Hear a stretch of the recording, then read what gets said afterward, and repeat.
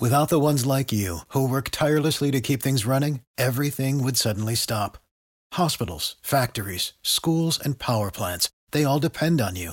No matter the weather, emergency, or time of day, you're the ones who get it done. At Grainger, we're here for you with professional-grade industrial supplies. Count on real-time product availability and fast delivery. Call, clickgrainger.com, or just stop by. Grainger, for the ones who get it done. Passion, drive, and patience. The formula for winning championships is also what keeps your ride or die alive.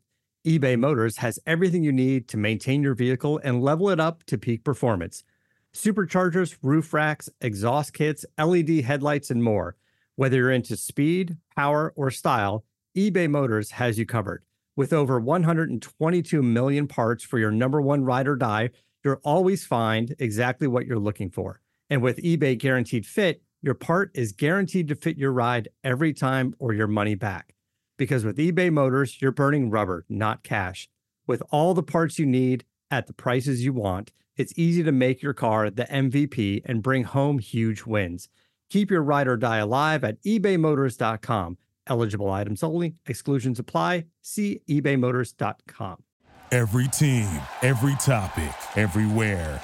This is Believe. Washington offers a block. The blitz comes from the other side. D'Qwell Jackson. And now again, D'Qwell Jackson.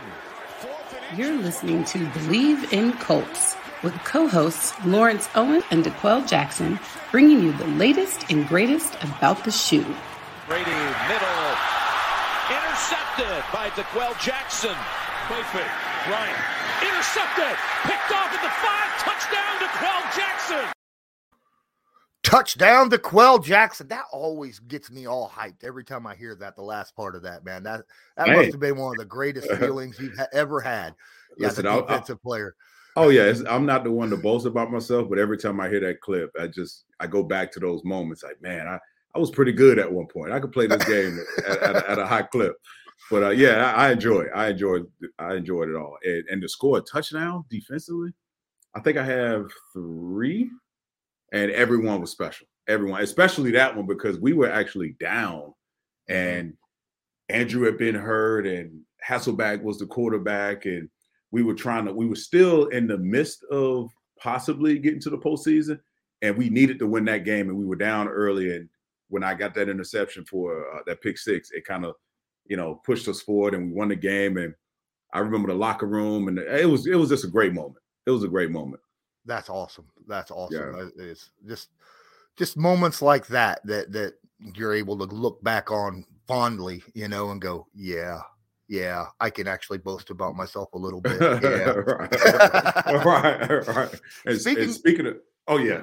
Yeah, go ahead, man. No, I was going to say, speaking of moments, the Kansas City Chiefs and this weekend's game, the Bengals, I want to start this one off because this one's been on my chest.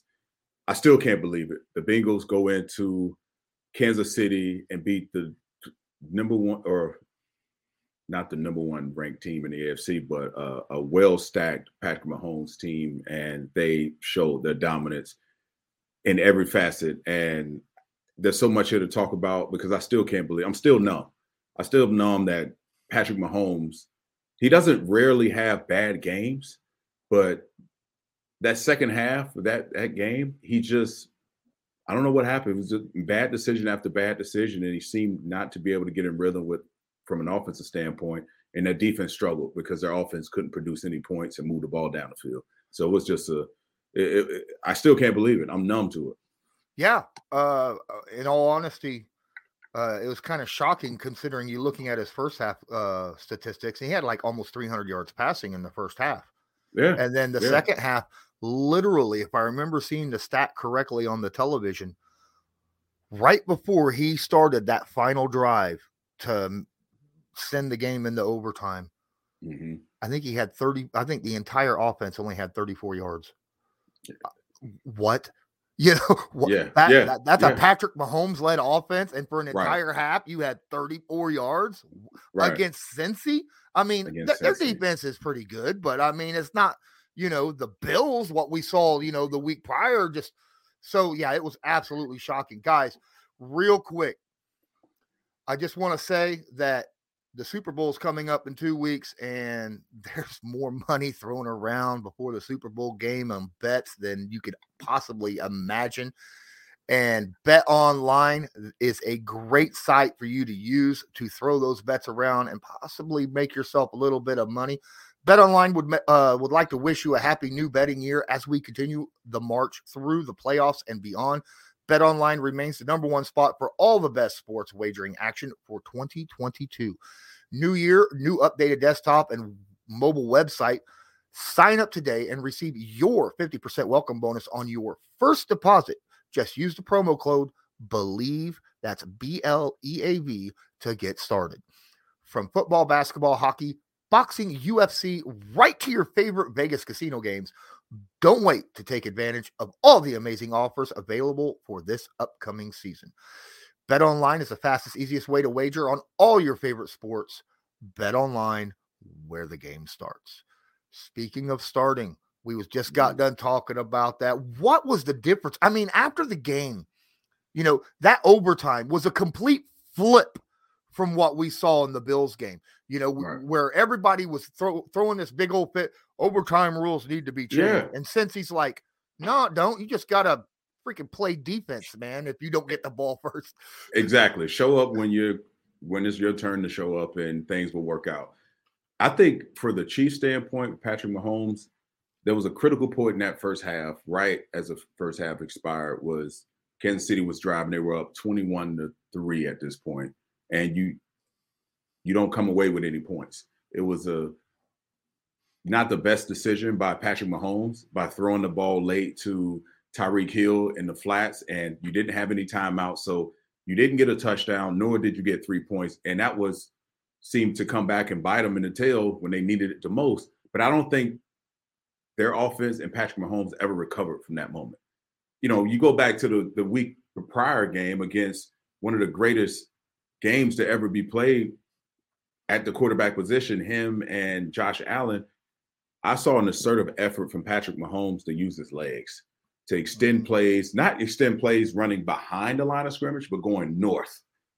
When the defense back was turned, he did a lot of running around and just ended up with nothing.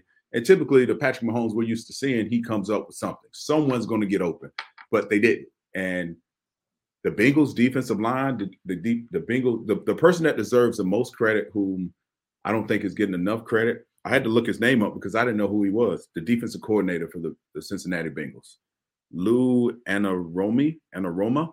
I hope I'm pronouncing that right. But he deserves a lot of credit because he stopped one of the box office offenses in the National Football League and stifled them to only 3 points in the second half. So he did an amazing job, and so did obviously the Bengals. But I'm still stunned. I didn't give him a chance. I thought the Bengals, when they jumped up 21-3 in the first half, I thought it was going to be a blowout. I was like, all right, it's over.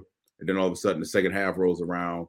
Kansas City's defense starts to show either tiredness or just lack of focus. I think those guys went in a lot overconfident, thought they were going to win just like the rest of America at home, and they got beat by a team that is arguably, they went into this game a 7-point underdog. No one gave them a shot. And yet Joe Franchise and that offensive line, who was what made me nervous, thinking you can rely on these guys. They played better. If you would have told me the Bengals would have more sacks on Patrick Mahomes than the Chiefs and that front seven would have on Joe Burrow, I would have thought you were crazy. But they came to play when they needed the most, and Jamar Chase played well. Joe Cool played well. It was just a really, it was almost, do you give the credit to the Bengals? Do you think the Chiefs lost it, which I think they did? But I'd have to give credit to the Bengals of playing just a flawless game when they needed to, it, making the plays down the stretch. Defensively, definitely when they needed to in overtime. Oh, yeah, definitely. And it's funny, you talk about Chase playing well. Jamar Chase was kind of bottled up for the most part of this game. You saw him show up occasionally. And if I told you before the game, that the Chiefs, for the most part, was going to take Chase out of the game for the most part, and then CJ Uzomah, their tight end, was not going, was going to leave with an MCL sprain sometime in the first half. You'd look at me and go, well, this is a blowout. Right. And Burrow just moved to his other guys, I mean, T. Higgins made massive plays. Had a big day. Yeah, T. Higgins had a big day. You saw Tyler Boyd making critical third down receptions when he needed to. And they leaned on the run game. Joe Mixon wasn't blowing it up every time he touched the ball, but he was getting enough yards to where they were able to continue using him. And I think that helped a lot because that kept their defense fresh, right? Yes. For that fourth quarter and overtime because they were able to keep playing at a high clip because they kept their offense on the field. So their defense wasn't so tired in the second half and overtime. Yeah, there's a lot it was just complete. Those guys showed up. I thought, I'll go back to the point I made earlier. This is why Tom Brady is so great, because you have small windows to be able to make it to a conference championship game, to move on and play in the Super Bowl and take advantage of those teams and win the games that you're supposed to win. And I think the team, everyone was overconfident playing at home, playing against a Bengals team that they thought barely squeaked by, shouldn't have been there. And those guys did nothing but make plays when they needed to with a very young roster. And quite frankly, like you alluded to, undermanned. The tight end goes out. So what does Joe Burrow do? Find other open guys when they take away Jamar Chase. But then you find Jamar Chase when the game really matters to make great catches when you need them to. So their stars showed up. We've said this from day one of the season. Your stars have to show up when you need them to, and the Bengals made more plays down the stretch. And the whole overtime rule discussion needs to be put to bed at this point. There was this, the fact that the Bengals were able to force a turnover, and you never know how this game is played. And now we have two teams that I thought the Rams were expected. They had a good shot of going, and the Bengals, no one in their right mind would have thought they would be playing for a Super Bowl.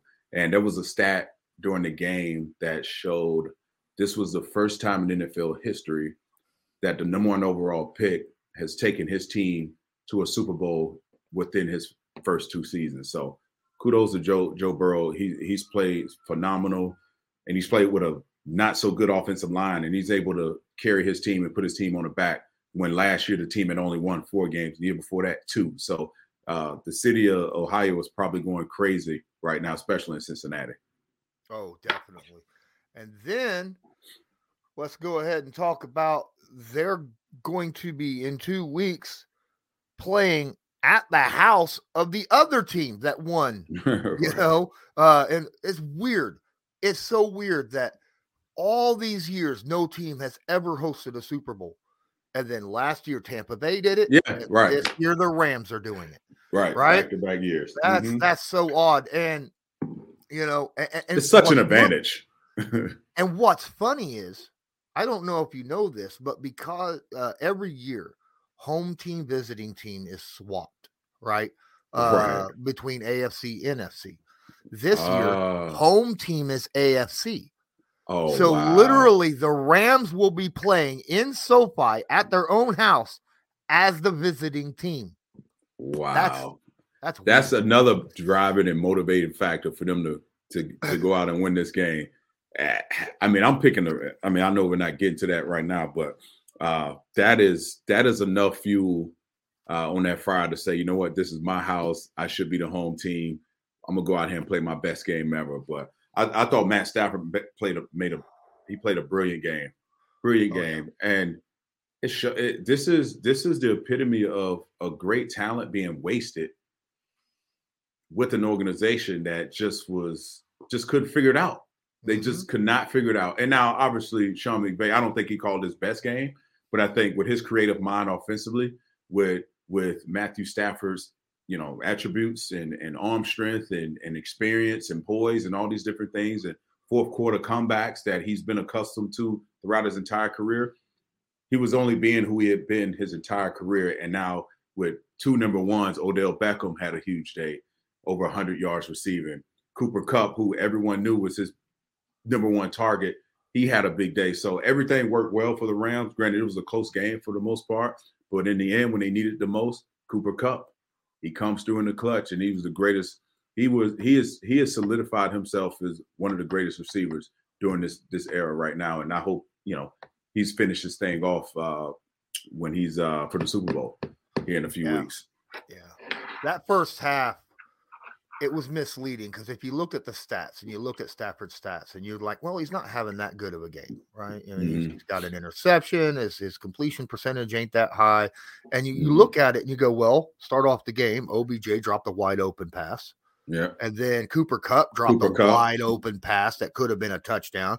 And then the guy who had a big game last week, who I ain't even going to try to pronounce his name, dropped a wide open back of the end zone pass. I didn't know who he was. Dime shot. Yeah. Yeah. I was like, who is this? Number 18. Like, who is this guy? Yeah. And yeah, I thought it was over. When I saw that, I'm like, geez, this doesn't happen. Like at that moment, I thought Matthew Stafford couldn't catch a break. And I thought it was going to be trouble. But they all stepped up in the second half and started making those plays that you were accustomed to seeing that offense with Matt Stafford do. When the Rams traded, I'm going to say this until the end of the year, until the end of the Super Bowl. When the Rams traded for Matt Stafford, they were my pick for the NFC in the Super Bowl. That I said I thought they were the best team with Matt Stafford on the team. And this is before Von Miller came. Right. This is before OBJ came, during the season when those happened. I thought they were the best team in the NFC. I was like, Matt Stafford is just that good. But Matt Stafford had, this thing hanging over his head the whole can't get to the playoffs, can't win in the playoffs, that kind of situation. And dude, it only took his first year. Yeah. To be able to, get rid of those notions that he can't win the big one, to do that in his first year, such a great story. And the one person I feel bad for is Jared Goff right now, because they swapped. Those guys swapped and they were abysmal this past season. So it goes to show you, I have a ton of respect for Sean McVay and that front office to be able to make a tough decision like that, because Jared Goff had taken them to a Super Bowl, and yet within a few years, things have changed, and now you have Matthew Stafford, a guy that can run and operate this offense the way I believe Sean McVay envisioned it to run, with a big arm quarterback that can make the deep throw and has the experience and the fourth quarter comeback experience and et cetera, et cetera. So let me go to the 49ers for a second, and which I thought was a biggest mistake during that game when you had the lead. The last 10 to 12 minutes of the game, the guy who carried you to a conference championship never touched the football in Deebo Samuels. I thought that was a huge mistake. Huge mistake. I don't know how Shanahan forgot to do this, or no one was in his ear, say, hey, we have to get our best players the ball. I don't understand how it didn't happen, but he needed to touch the ball, and I thought it hurt him in the end. And Jimmy Garoppolo, you get some good, you get some bad. We really don't know who he is. Is he's the guy that can that you pay to make big plays when you need them? I thought he came up short in the end, and the play to seal the game, we've seen that play far too many damn times. And when he did it, I'm like, oh no. Oh my God. You cannot end, if this is the end for Jimmy G with San Francisco, that is not a play you want front office and the decision makers to remember. You flicking the ball away, 3rd and 13. You had another play. Yeah. I mean, it was 4 down territory. Come on now. You had another play. Just take the sack. Live to see another day, but don't just lose the game and one dumb mistake. So, and there's so many Colts fans out there that were, so high on Jimmy Garoppolo, and they were like, he doesn't make those stupid mistakes, and he's a winner, and you'll never see him do the kind of things that Carson Wentz does, especially in important times, and then bam, and you're like, that is definitely something that Carson Wentz would have done, once a game, or something of that nature. Every GM took note of that. It's like, Jimmy G, when we needed it the most, this is the play that he left us with. And that could be tough for any GM to get over, to bring a guy into their building. The thing that I was against Jimmy G the whole time, to be fair, was I felt that his medium to long range passing accuracy was awful. Oh, like anything past 15 yards was all. He made I think 2 completions, air yards over 15 in that game, but he missed 4. So you're 33%. You know, you don't want to be 33% from 15 yards on. You just don't. You just don't want to do that. But I'm sure there'll be teams out there that's going to look at Jimmy G, because there's I mean, you got like, you know, who's going to be the quarterback of the Tampa Bay Buccaneers next year if Tom Brady retires, if he comes off this yo-yo, because you know how the whole I don't know if you paid attention to social media, but it was announced. I have. Tom Brady's retiring. Wait, no, he's not. Yes, he is. No, he's not. All weekend. right. All weekend. I guess he's taking his time, and he wants to, you know, it has to confirm it. It has to come directly from him. But oh yeah, definitely. Listen, a guy that close and nothing is intentional. I feel like everything is intentional. And for this news to break when it did, it probably has some inner workings to it in terms of guys thinking about signing back with the Bucs. Because they're not going to bring back 22 starters. It's just not going to happen. Too many key players on that team were on one-year deals for that reason. But yeah, so back to your original point about Jimmy G and possibly the Bucs being a team in interest, I could see that happening for sure. But Jimmy G is a solid start. He's a solid quarterback in this league. He's just not a Joe Burrow, a Josh Allen. There's tiers. He's not at the top tier class as you would hope to have at your quarterback position, but he is a guy that his stats are misleading because he wins, but it's just not pretty the way he wins. It's just not that drop back Patrick Mahomes, you know, light you up 15 yards or more. It's that intermediate routes that can work, but in this league during this time, you need a speed guy that can take a top off of defense. You need a quarterback that can hit him in stride. Yeah. And Jimmy just can't do that. He's great at leading a receiver during those little short, quick routes or a screen play or something like that to get that yak yardage. And that's what, you know, the Niners have been, you know, running off of all these years with Jimmy G. You're seeing it all the time. But generally, whenever you see something past 15 yards, if it's a completion, it's because the receiver made an absolute fantastic catch. Kittle had a fantastic catch that completed one just this past week.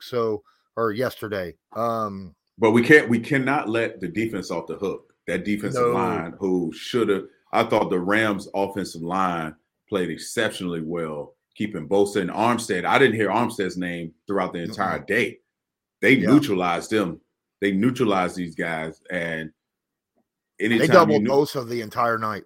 Yeah, they refused to let Bosa and Armstead be a factor in this game. And then you flip on to the other side of the ball. Aaron Donald was quiet for the most part yesterday. He was pretty quiet, but obviously he gets a lot of attention. And guess what? He showed up when they needed it the most. And Von Miller that's why they went out and got Von Miller and other guys. But just Aaron Donald just cannot be stopped. He is a one-man wrecking crew, and he can take over any game at any moment. Yeah, you could tell what the Rams' defensive plan was for this game. Stop the run game. Force Jimmy G to beat us. You know, I think they averaged around 3 yards a carry as a team, as the entire team of the Niners during that game. And if you could do that to the Niners, you have a pretty good shot at beating them. You know, I mean, because that's what they're based off of, right? Is that physical downhill type running and yak yardage. So congratulations to the Rams. Congratulations to the Bengals. Both you guys made it to the show.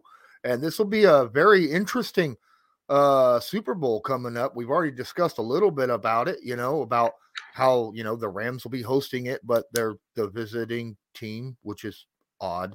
Burrow, you know, basically you said earlier, you might as well almost consider him a rookie because he missed over half the season last year due to the injury to his knee.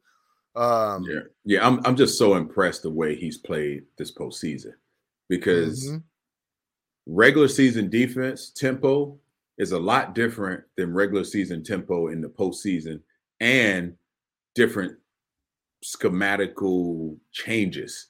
And he was able to, for whatever Kansas City was doing early in that ball game that didn't have, Joe Burrow and his offense rolling, he figured it out the second half. They made the proper adjustments and they made the plays. They made big, impactful plays that we're typically used to seeing on the other side of the ball from Tyreek Hill and Patrick Mahomes and company. So he is, I've never seen anything like it. His poise is off the charts.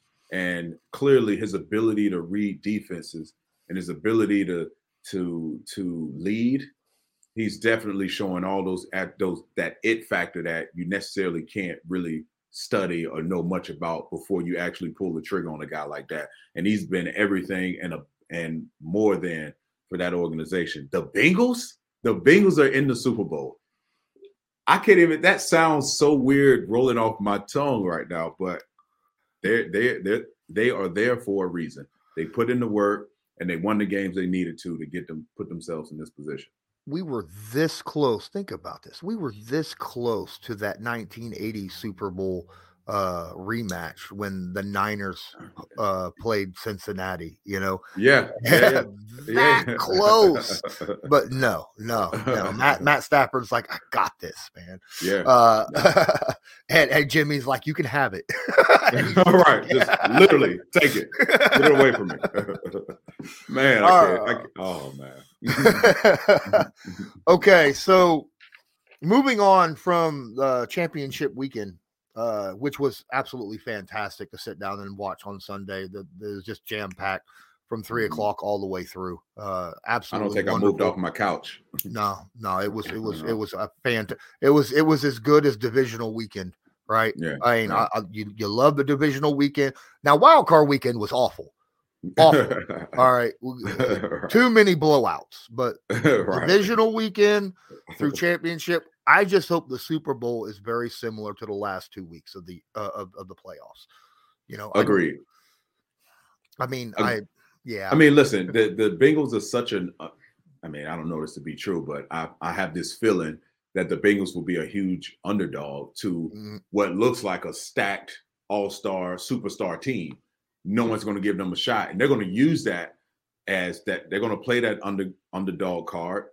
Heck, they went into Kansas City and beat a very good football team. So they are riding on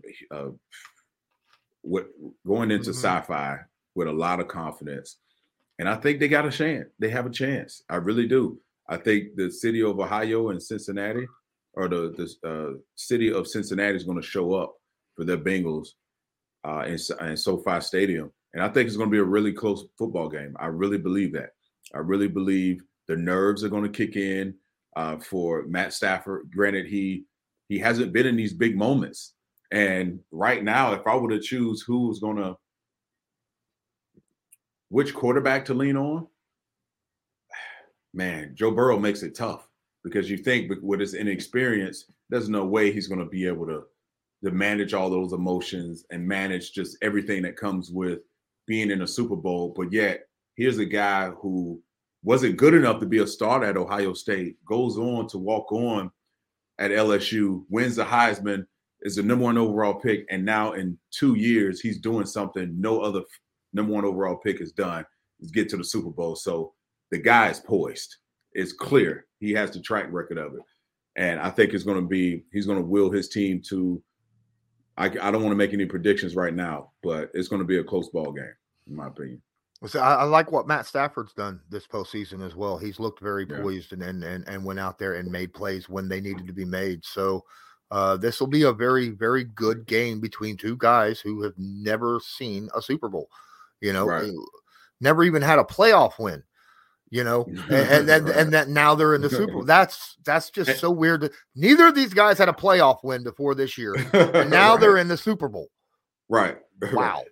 And you look at some of the teams back in the day from Cincinnati when Carson Palmer was there, Ocho Cinco, TJ Houshmandzadeh, Marvin Lewis. They had a really good football team, and somehow they couldn't win a playoff game. And you thought when obviously that team was broken up, whether it was retirement or what have you, no one saw this coming. No one did. And but I think that's going to change. What's going to change the math in this game is up front. The game is always going to be won up front, whether you like it or not. And Aaron Donald, Leonard Floyd, those two guys with the holes that Cincinnati clearly has on the offensive line. Granted, they played really good.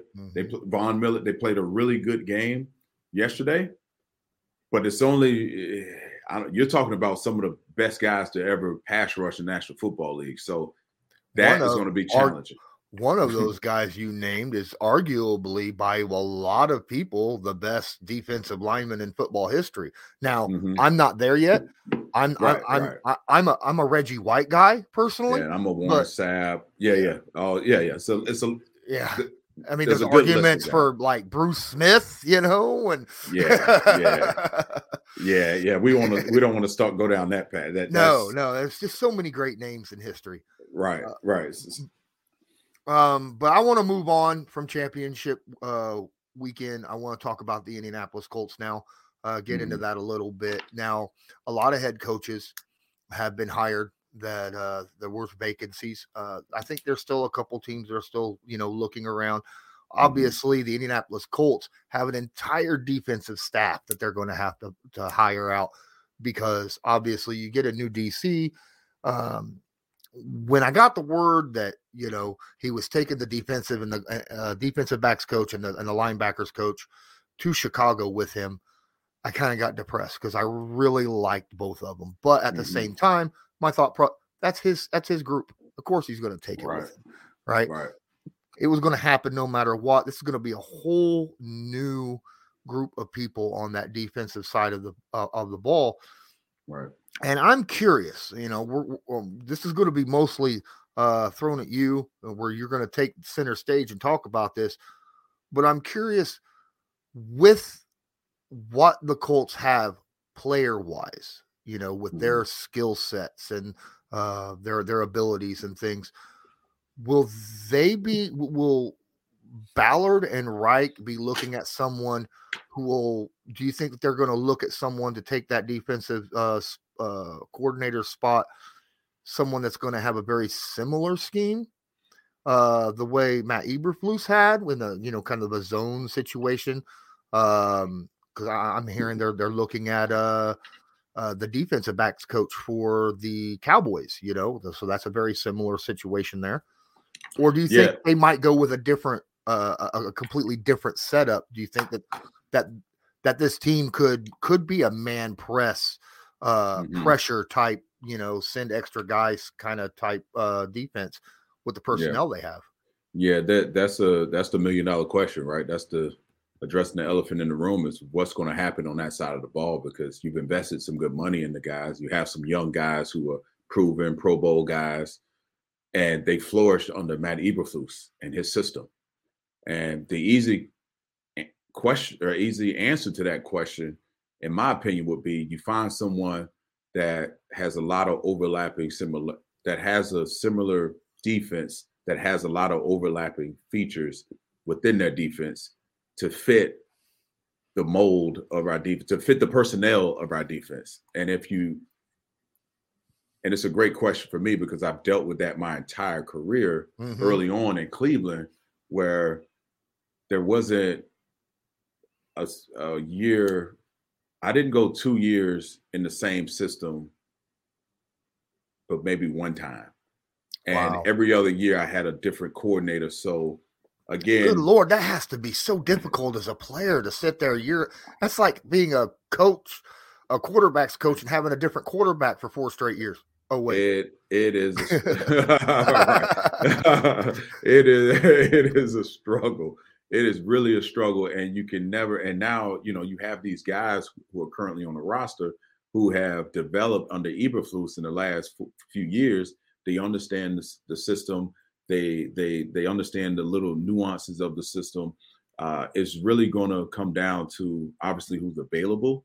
But if you want this defense to pick up where it left off or be better, you need a guy that runs a similar defense. Now, there's a chance they may have a guy to come in and he may run a blended scheme of somewhat of what Eberflus did and somewhat of his own style, just to help the transition. And then now you have to figure out, are these players good enough? Are these players, do these players fit what the defensive scheme requires? So again, this is a team that's a sideline to sideline, fast, zone to man concept, not really aggressive from a pressure standpoint. You're pressure when needed to, but if you bring in a guy that's about man coverage, blitzing behind the line of scrimmage, I think you have some. That's not ideal for this team. Now, do I think they can do it? Yeah, you draft well, you bring in some free agents. I think it could be done. But from a linebacker standpoint, looking at our linebackers and Darius Leonard, his strengths are zone. His strength is in open field, reading the quarterback, getting his hands on balls, playing behind the line of scrimmage at times. So it's going to be interesting to see what moves they make, because now this defense, this is a big moment for Frank Wright. And if he gets it right, I feel like he'll be around. But if he doesn't, and you compound that with a questionable guy under center and Carson Wentz, that is a recipe for disaster. So this move is going to have major implications of how this season turns out and what happens after the season. Yeah, this is, not every team in the NFL is built like the Colts. I mean, not only from the scheme standpoint of 4-3-3-4, but there's a lot of 4-3 teams out there that don't have the type of linebackers and defensive linemen that the Colts run. They still running with the heavier guys, which works in some. I mean, you got pluses and minuses to both things. Right. Darius Leonard needs to be covered up. He's not a 3-4 traditional 3-4 where you have to go down and butt press and get rid of offensive linemen that outweigh you by 150 pounds. That's not his game. If you bring a coordinator in that runs that old school 3-4 where your backers are uncovered, you're going to struggle. Heck, him and I are probably around the same size. He's a much better athlete than I was, and I hated that old school traditional 3-4 because it is brutal. And with guys with a 4-3, you cover him up. It allows him to only have a solo gap. You don't have to. We call it, playing two gaps at once. He's a guy. Give him one responsibility. Give your backers one gap, one responsibility, and let them play to their strength. And that's playing, with speed and playing with instinct. So that's going to be a big. Chris Ballard has to get this right. They have to get this right, because if you don't, you're wasting all this input and all this time and energy and scouting, getting the right guys to fit what Eberflus wanted to run defensively. Now, just because Matt Eberflus is out of the building now does not mean that what he brought to the organization is gone. There is going to be remnants, in my opinion, of what he left, just because of what, the impression that he left on the players, especially the leaders, like the no loafing thing, where, you go out, you practice as hard as you play. Right. And I think that's a situation that no matter what defensive coordinator is hired and what other staff, that is something that these players, even if it's not taught by the coaching staff, would probably still, I'm hoping, implement that in the locker room and on the field when they're practicing. Yeah. Wouldn't you agree?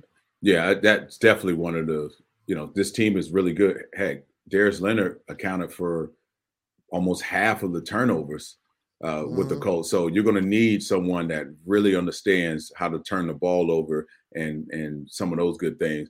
And when you were talking, you reminded me of when Greg Minuski left the Colts and we had a new coordinator come in.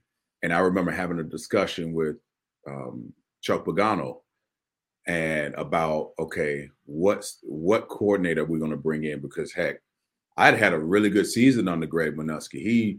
he kind of he used me for he used what I did well, and that was blitzing, behind, one-on-one on running backs, and he left me in zone, and I wasn't really doing a lot of man-to-man coverage. So I remember the new coordinator comes in, and we're running pretty much the same defense, but different terminology and different just thought process behind it.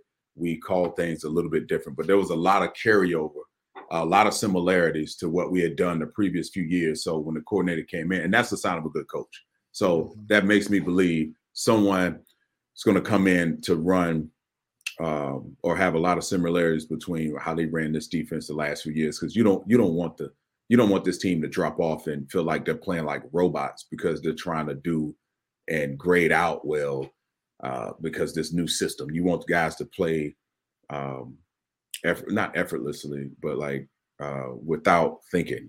You want to allow them to play fast, and when you understand the system, the scheme, it allows you to play fast as opposed to thinking about every play, what your responsibility is, as opposed to reacting to what you see in front of you. So, Matt Eberflus left. Obviously, we've discussed this at length multiple times. If you don't know, Matt Eberflus is no longer the defensive coordinator for the Indianapolis Colts. He's now the head coach for the Chicago Bears. It's only the 20th time we've said this. He had an interview, his first press conference, after that. You did watch that? Yes. He mentioned that he does not believe head coaches should be making the play calls. Okay. Now, is that indirectly a shot at Frank Reich? I mean, it sounds that way, but I guess he's given, or we could take it as whoever he hires as his offensive coordinator or defensive coordinator is purely their job. And I want to attract as many great football minds as possible. He could be playing that game, but yeah, that's his philosophy. Whether that's the way he feels about, I agree. I think the head coach has a bigger responsibility of game management and making sure he's leading so he can fill out his team to know when to make certain calls or when to get in a coordinator's ear. Hey, we need to be more aggressive here. Hey, we need to fall back here, but allow those guys to coach. But I could see how that could be a direct, indirect way of poking at Frank Reich. But I know Flus, and I don't think he would play those games at the first presser with the Chicago Bears. But I don't think it would have been an intentional shot at Frank Reich. I think they have a good, as far as I know, they're both really good people, and I think they have a really good relationship between each other. Yeah. I'm just saying you look at that, and that seems like an indirect, shot at how Frank Reich, coaches. I can understand that because a lot of head coaches I've been around, they've meddled, whether they were a defensive coach or an offensive coach, they just meddled and just, that's where miscommunication can happen, where if you have a defensive head coach and he's sitting in your defensive room and he's telling you how to play a certain coverage or play a certain route or read certain things when you're walking through the facility, and now your defensive coordinator is telling you something different, you're getting pulled in two different directions, and that's how miscommunication happens, and you're not as solid as you would like to be, whether you're offensive unit or the defensive unit. So yeah, that has a lot of gray area in that. And again, I feel like if you hired the guy to be your offensive coordinator, let him do that and input when you can, because here's the thing with coordinators, head coaches aren't in every meeting. So if a coordinator is going through his weekly spiel of, hey, we're playing whomever, and you're going through your Rolodex and scouting and doing all these different things, you're going through the week, and the head coach decides to sit in your meeting on a Thursday when you've had all day Thursday, and he decides to sit in your evening meeting, he's missed a lot, and he's just meddling. So everyone's going to listen to the head coach. I've had that happen. It's happened before. It happens more than you think. But we'll see. We'll see how Flus does. I think he needs to go out and hire a really good offensive mind because he's a defensive coach, and you have Justin Fields. We've seen what Matt Nagy, who was supposedly the guru of quarterbacks, just completely mismanaged that quarterback situation. That's partly the reason he's no longer there anymore. All right, I am going to run this other ad real fast. It's about, hey, you've been running Bet Online and got a little extra money? You need to invest that, right? You need to invest that. Don't just go out and blow it again. Don't double up. Don't let it ride because that's how you lose it. You need to invest your money. And what I am about to say might shock you, but the greatest quarterback of all time is not just a GOAT on the field. He's a GOAT when it comes to investing as well. He invests in stocks, cryptos, even art. Now you can invest like the GOAT with Masterworks. Masterworks is an investing platform that lets you buy shares representing an investment in art from icons like Picasso, Monet, Warhol, and even great art priced outpaced the S&P 500 by 164% from 1992 and 2021. In fact, earlier investors already received over 30% IRR 2021 and 2020 from the sale of just 2 paintings. This is your opportunity to join 300,000 other members and invest like a GOAT. Get priority access with their game day promo. Go to masterworks.art/believe, BLEAV.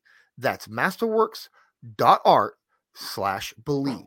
See important disclosures at masterworks.io/disclaimer.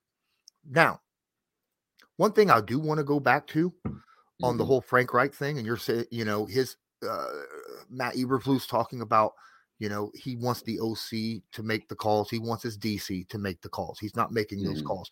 Let's go back about 2 months. Yeah. To the Tampa Bay Buccaneers. Yes. All right. And that game. Yes. During that game, there was a stretch where Carson Wentz threw the ball 26 straight times. Yes. After the game, someone, a reporter asked him, did you know that this was going on? And Frank's answer straight, I knew it was a lot, but I didn't know it was 26 in a row. And that right there. Right. That right there is why a head coach, by a lot of people believes they should not be making the calls. They're going to be able to manage the game a lot better. Right.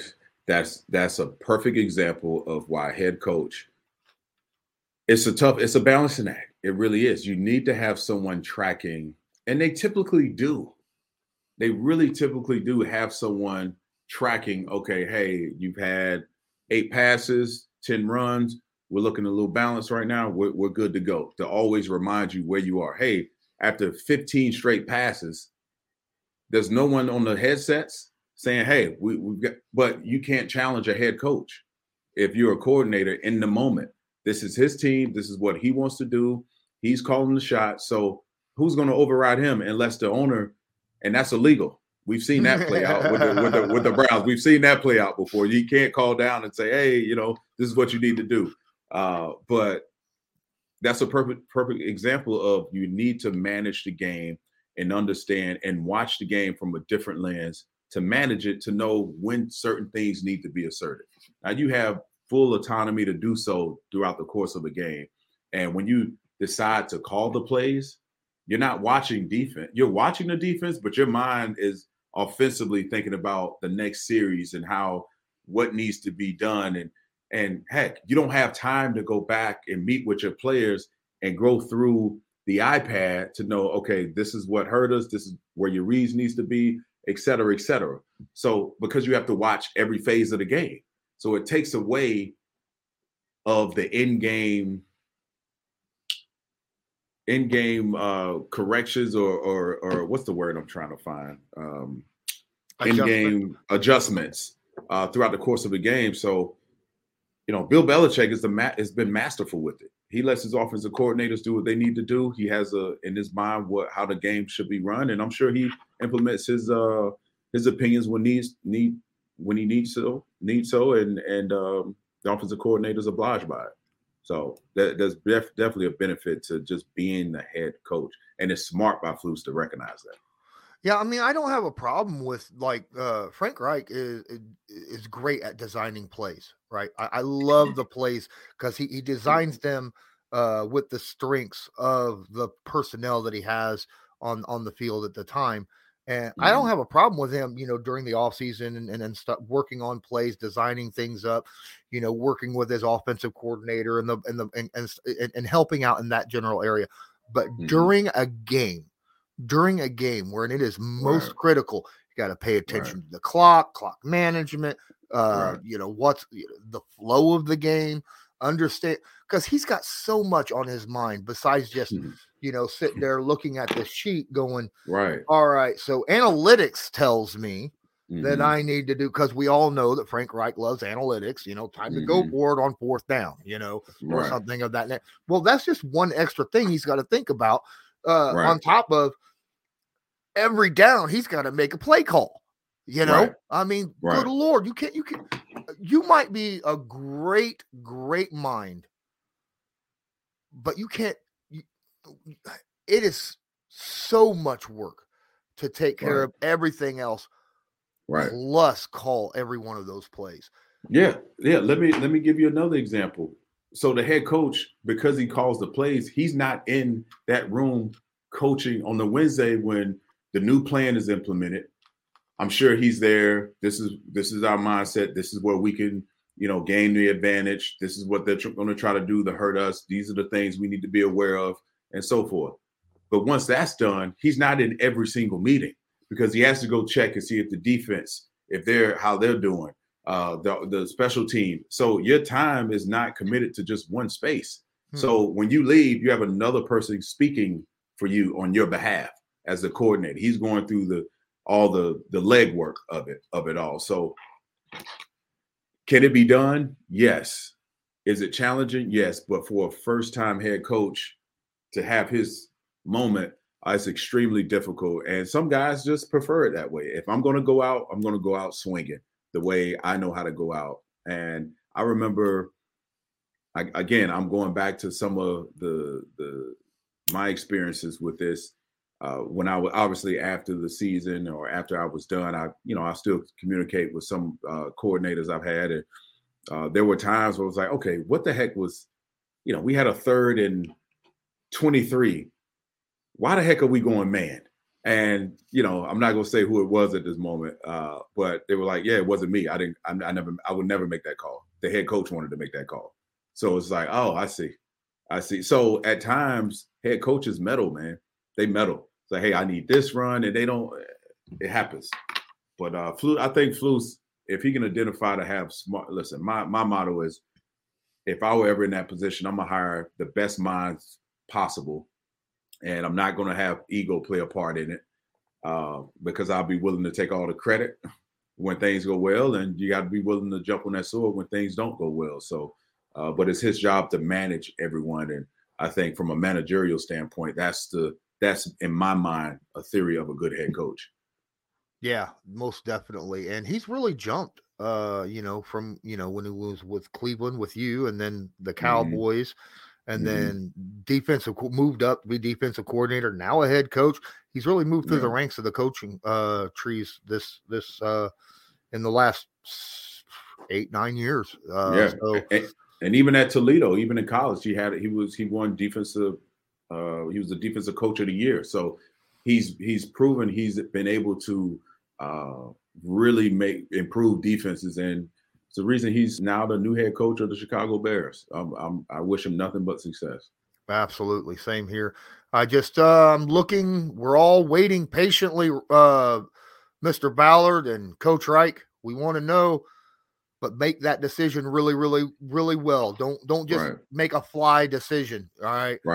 Right. Make sure that it is the perfect person for this defense, which I know you guys will, because you guys do your homework, and that's what's so important. Right. The Irsay's demand it. The Irsay's demand that you do your due diligence. And someone definitely.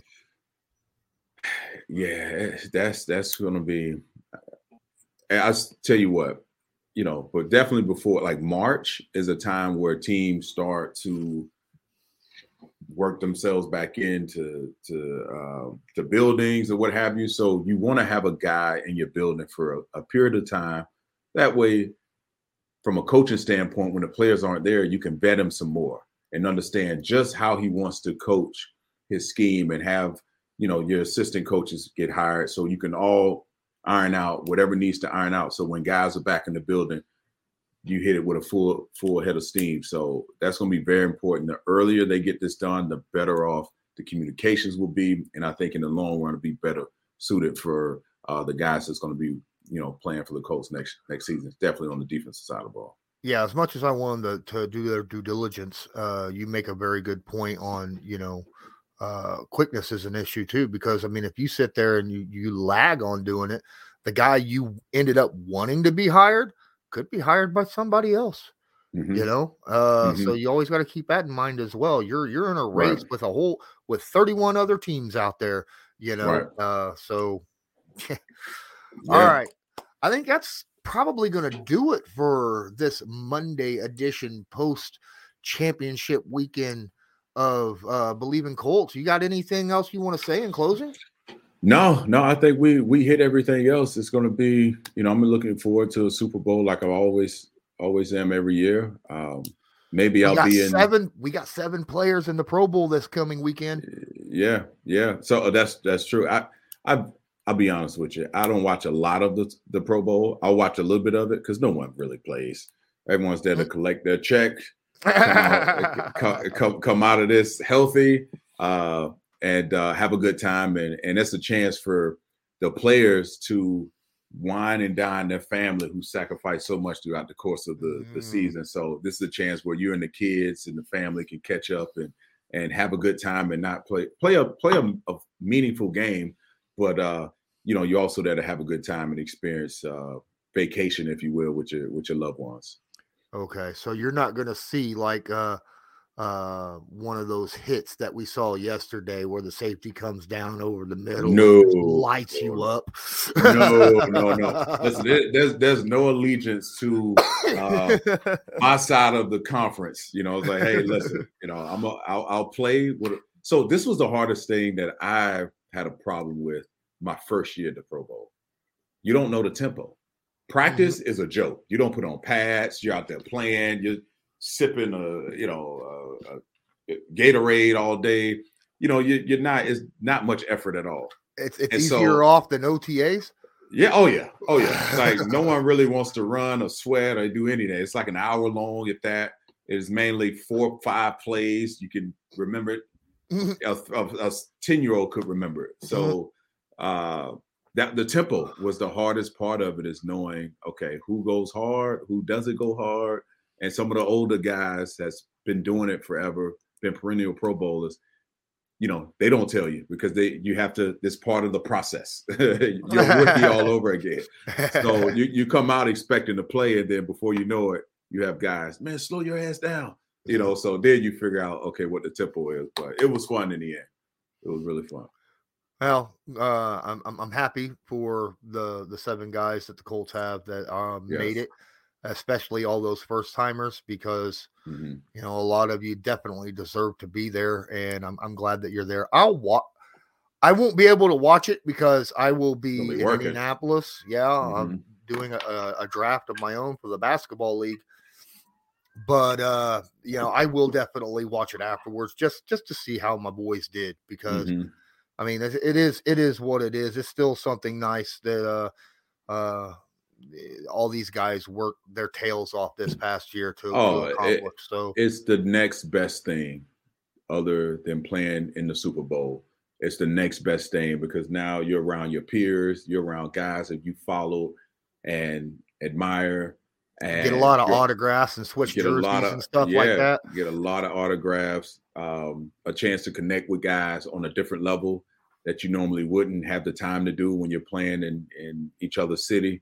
So it's a great time to catch up, and you really get to see like other guys really follow you, and they really want the best for you. And it's a really fun time. The football community is close, and this is one of those events where you really get to see it on display all weekend. All right, so that'll do it for this edition of Believe in Colts, brought to you by Bet Online. And as usual, I'm Lawrence Owen. That is DeQuell Jackson. And until next time, go Colts. Go Colts. For the ones who work hard to ensure their crew can always go the extra mile, and the ones who get in early so everyone can go home on time, there's Grainger, offering professional-grade supplies backed by product experts so you can quickly and easily find what you need. Plus, you can count on access to a committed team ready to go the extra mile for you. Call, click Grainger.com, or just stop by. Grainger, for the ones who get it done.